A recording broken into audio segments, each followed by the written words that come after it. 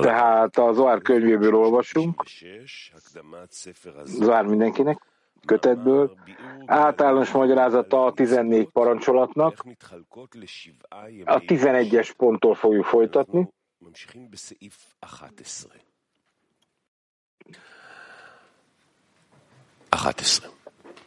ואלו ג' הפקודין הנכללים במצווה חמישית. Ez a 3 parancsolat, mely az 5. parancsolatban, micvában lett belefoglaltatva. Egy, hogy az ember napról napra kötelezze el magát a Tórában, és abban kemény munkát végezzen, mely által megszerzi a nefest a zontól. 2, hogy részt vegyen a szaporodásban, mely által megszerzi a szent ruachot a zon zivugjából, tehát az Elempin és a Nukva zivugjából. 3, hogy körül legyen metélve a 8. nap után, és eltávolítsa az erőbört onnan, mely által megszerzi a nesemát a zon zivugjából. Mindezen naránok, tehát nefes ruha nesemá, csak a naránnak a katnut állapotát, a kicsinségét jelentik. Ez a teremtés cselekedetének 5. napjának a verse, a vizek rajzanak a hemzsegő élényektől, és szárnyasok repüljenek a föld felett, a mennyek égboltja felett.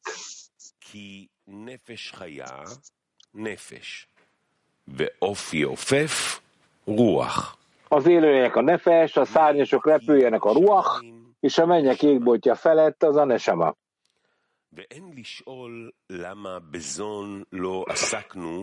Megkérdezhetnénk, miért nem kezdünk bele a narán, de katnut magunkra vonzására azonban, amikor a fényeinkben magunkra kell vonnunk a narán, de katnutot.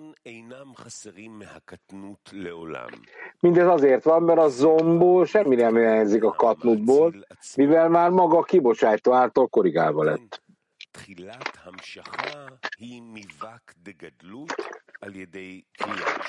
Ezáltal a kiterjesztés kezdete a vak de gadluttal kezdődik, tehát az Erampin 6 belső élének a teljessé válásával a Smá olvasásán keresztül.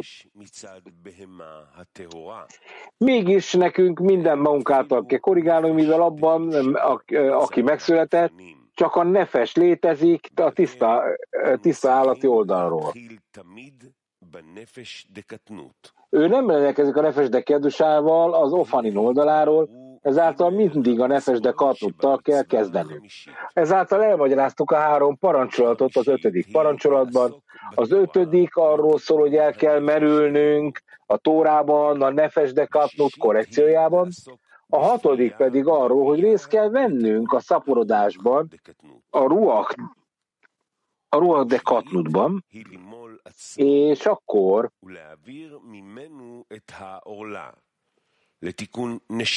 a ruach katnut korrekciója, és a 7. pedig arról szól, hogy az embernek körül kell metélkednie, és el kell magától távolítani az erőbört a nesama de katnut korrekciójára.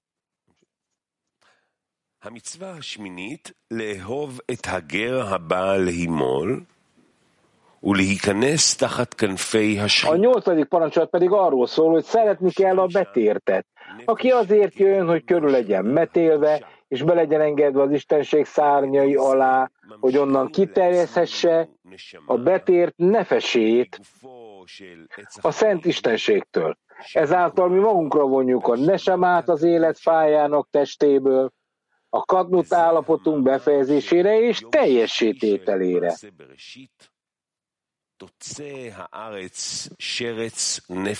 Ez a teremtés cselekedete 6. napjának verse, a föld hozzon létre lényeket, mindegyiket a fajtája szerint, mindegyiket, ahogy azoknak létezniük kell. Да, дорогой. Кеведь. Тут написано, что сначала вот эти вот первые 3 заповеди: исправление нефеш катнута, потом руах Írva van, hogy először van az első 3 parancsolat, a nefestől a nefes ruha nesama katnut, aztán pedig a nesama katnuton keresztül.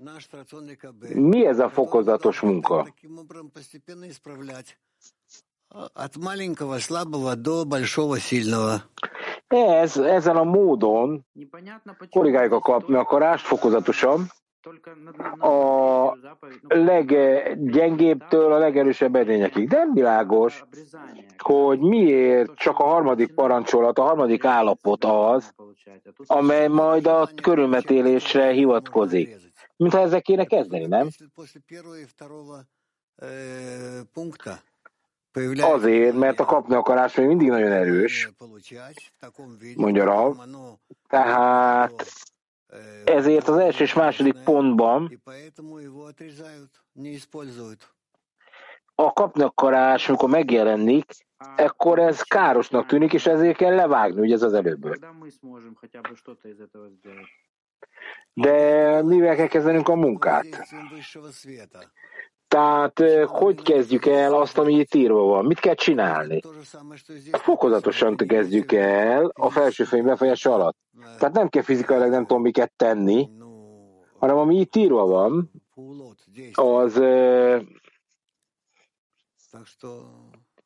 azok nem fizikai cselekedetek pusztán, ezt értem. De, mondja Vlad, de én a belsőségre gondolok, hogy honnan lehet a spiritás cselekedeteinkben a nefes de katnutot korrigálni. Hogy lehet a nefes állapotának a katnutját korrigálni? A fény csinálja, nem kell, nem tehet, neked nem kell aggódnod.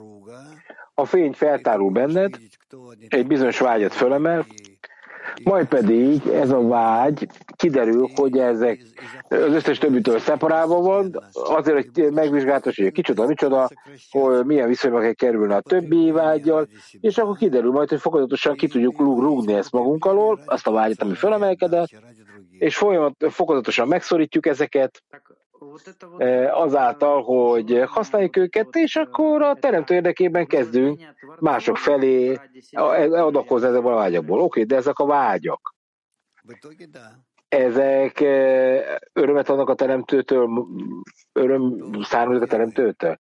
A végén igen. Na, erre hol vagyunk? 13-as.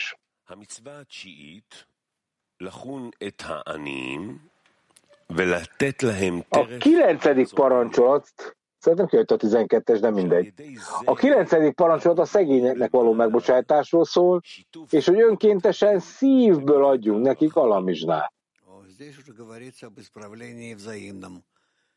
Ezáltal, tehát a midat hadint, a midat haramén össze kell kapcsolni. Tehát az ítéletnek és a minőségnek a minőségét.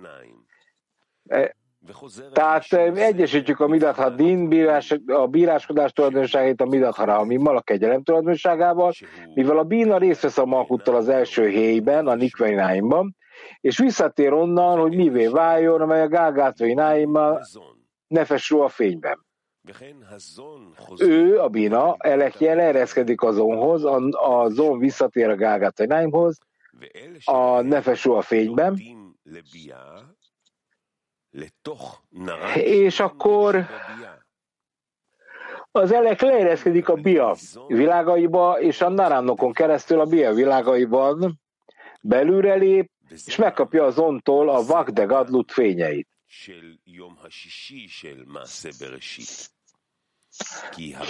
Erről szól a vers, teremtsünk embert a teremtés cselekedének 6. napján, mivel a bína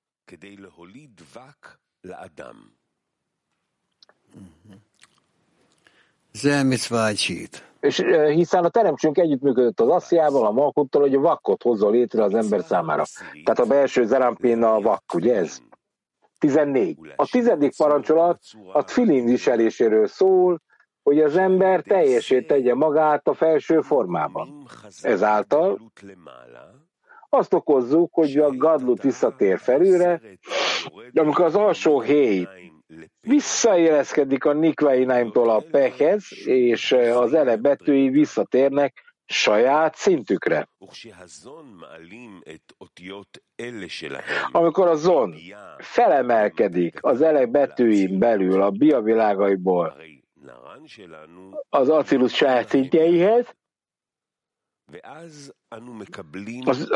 az ő naranja is ezzel együtt emelkedik föl, és akkor mi megkapjuk a zontól az első gadlut gárját, tehát az adakozó edényeit, mert úgy van tekintve, hogy az első gadlut mohim de nesamája. Ez a teremtés cselekedetének 6. napjának a verse, és Isten megteremtette az embert saját képmására. כי אלו המוחין דגר דגדלות נמשכים בצלם דייסות הנקרא אלוקים שהוא חב"ד. Ez a teremtés cselekedete a 6. napjának a verse, és Isten megteremtette az ember saját képmására. A celem mem betűje a hokma, a felső avame ima, a celem lamed betűje a bína, ugye, a celem szónak, a jeszút a cadi betűje a celemnek, a dát azon. Ugyanígy 4 rekesz, vagy 4 felosztás van a tfilinben, ugye ez a karszíj. A szentesíts, mely a celem mem betűje, és ez lesz majd, amikor az Úr elhoz téged, a celem lamed betűje, a halljad a heszed de cadi a celemben, és akkor elérkezünk arra, hogyha te valóban odafigyelsz, akkor az a kvúra de cadi a celemben.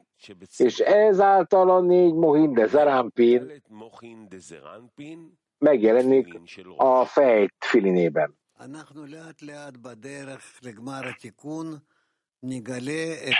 Azaz, amikor haladunk előre a korrekció vége felé, majd felfedezzük ezeket a lépéseket, és megértjük egyszerűbben. Tehát ez nem teljesen világos, és kicsit még talán zavaró is. המקובלים לנוקבה דזרנפין רחל. וזהו פעמיים צלם. המובא vagyunk egy pillanat. A 15. parancsot a föld tizedének adásáról szól. כי בצלמו חל על תפילין של ראש, שהם צלם הזרנפין. וצלם אלוקים חל על תפילין של יד. Bocsánat, a saját képmására a fej tfilinjére vonatkozik a celem de zerámpira, és a celem Elokim, a kéz tfilinjére vonatkozik a celem de nukvára. Ez teljesítesz az első gadlut naranyát, az ember számára az ego gadlut naranyát, a szegények megbocsátására parancsolatán keresztül, és a gár, az első gadlut nesamáját, a haját és a jehidáját a tfilin viselésének a parancsolatán keresztül nyilvánítja meg. Igen. Na? 15. Olvas még. 15. A 14. parancsolat a föld tizedének adásáról szól. Ez a micván keresztül az ember, ezen a parancsolaton keresztül az ember megjutalmazik azzal, hogy megkapja a haja fényének nefesét, a felső javamától, mivel amint az ember teljessé válik az első gadlut naranyával a tfilinen keresztül, el kell kezdeni megszerezni a második gadlutot, a haja fényét.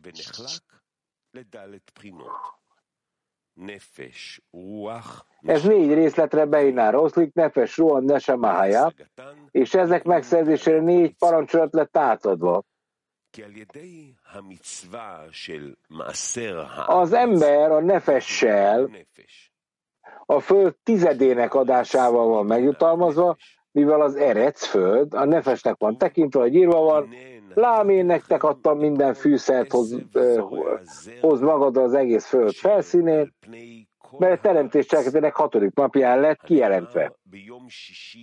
És akkor itt azt írja a Tóra, lám én nektek adtam, és írva van, és Levi fiainak adtam Izrael összes tizedét. הנה נתתי כל מעשר בישראל, כמו ששם מעשר, כמו ששם מעשר, és az egész föld felszínén, מעשר הארץ. mivel az, aki meg van jutalmazva a haja fényének nefesével, uralkodik az egész föld felett, mivel az összes klipák megadják magukat előtte. שולט על פני כל הארץ. כל הקליפות נכנעות לו. ועל נפש זו כתוב, írva van a nefesről, hozzátok el a teljes tizedet a raktárházba, hogy létezzen étel az én házamba, és tegyetek engem próbára ezzel, hogy vajon nem jutom meg számotokra a mennyek ablakait, és nem öntöm meg ki számotokra az áldást, amíg az túl nem csordul.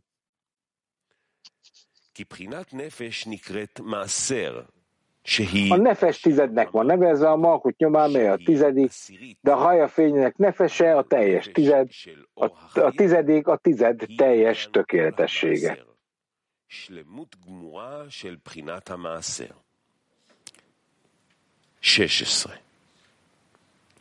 16.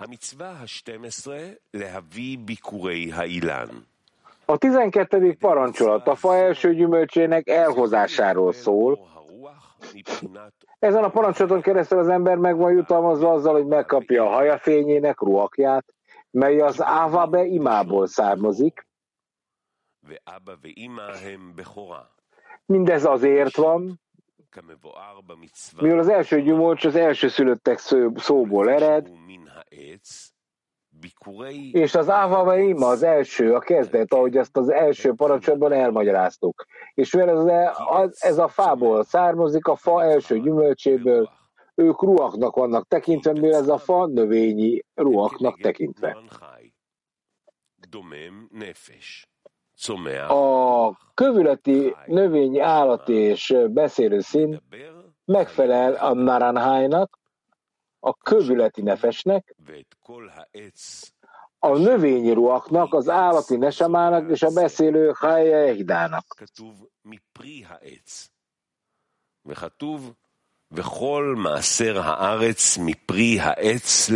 És erről írva van minden olyan fát, mely egy fát termelő gyümölcs található, írva van a fa gyümölcséből, és írva van, ezáltal a föld összes tizede, a föld összes magvából, vagyis a fa gyümölcséhöz, az Úrhoz tartozó módon jelenik meg.